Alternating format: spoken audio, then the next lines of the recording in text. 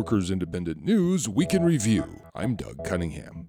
At a Christian Science Monitor roundtable Wednesday, AFL-CIO President Rich Trumka told reporters that there were racists in Trump's White House. Trumka says some of the racist White House aides actually had some policies on trade and infrastructure that labor could support. But Trumka says labor won't work with racists. Now Trumka says the Wall Street wing is dominating Trump's White House, the opposite of what Trump promised during the campaign.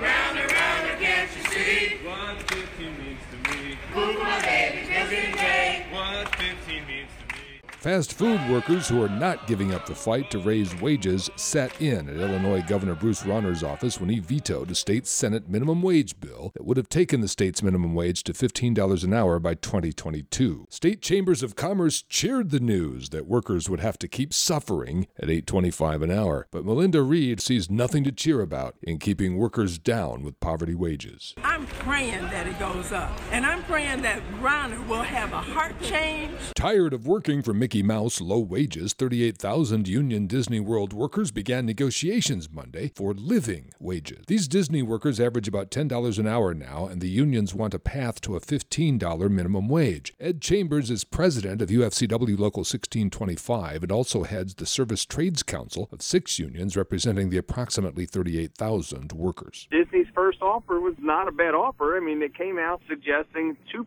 for the employees at the top at every level, and during the scale at 2.5%. Our proposal was pretty significant wage increase across the board. International Association of Machinists and Aerospace Workers Local 701 auto mechanics are entering their second month of their strike at 185 Illinois auto dealers. Local 701's Sam Cicinelli says a big issue is auto mechanics' wages getting shortchanged roughly 6 hours a week. That's because the dealers and automakers have lowered their book times for repairs, and the actual repairs take longer to do. We are looking to shorten the gap on approximately 6 hours that go uncompensated for mechanics that are on the clock for 40 hours. Los Angeles, Orange County's Building and Construction Trades Executive Secretary Ron Miller is proud of a program the trades unions are working on that gives career opportunities to former felons leaving the prison system.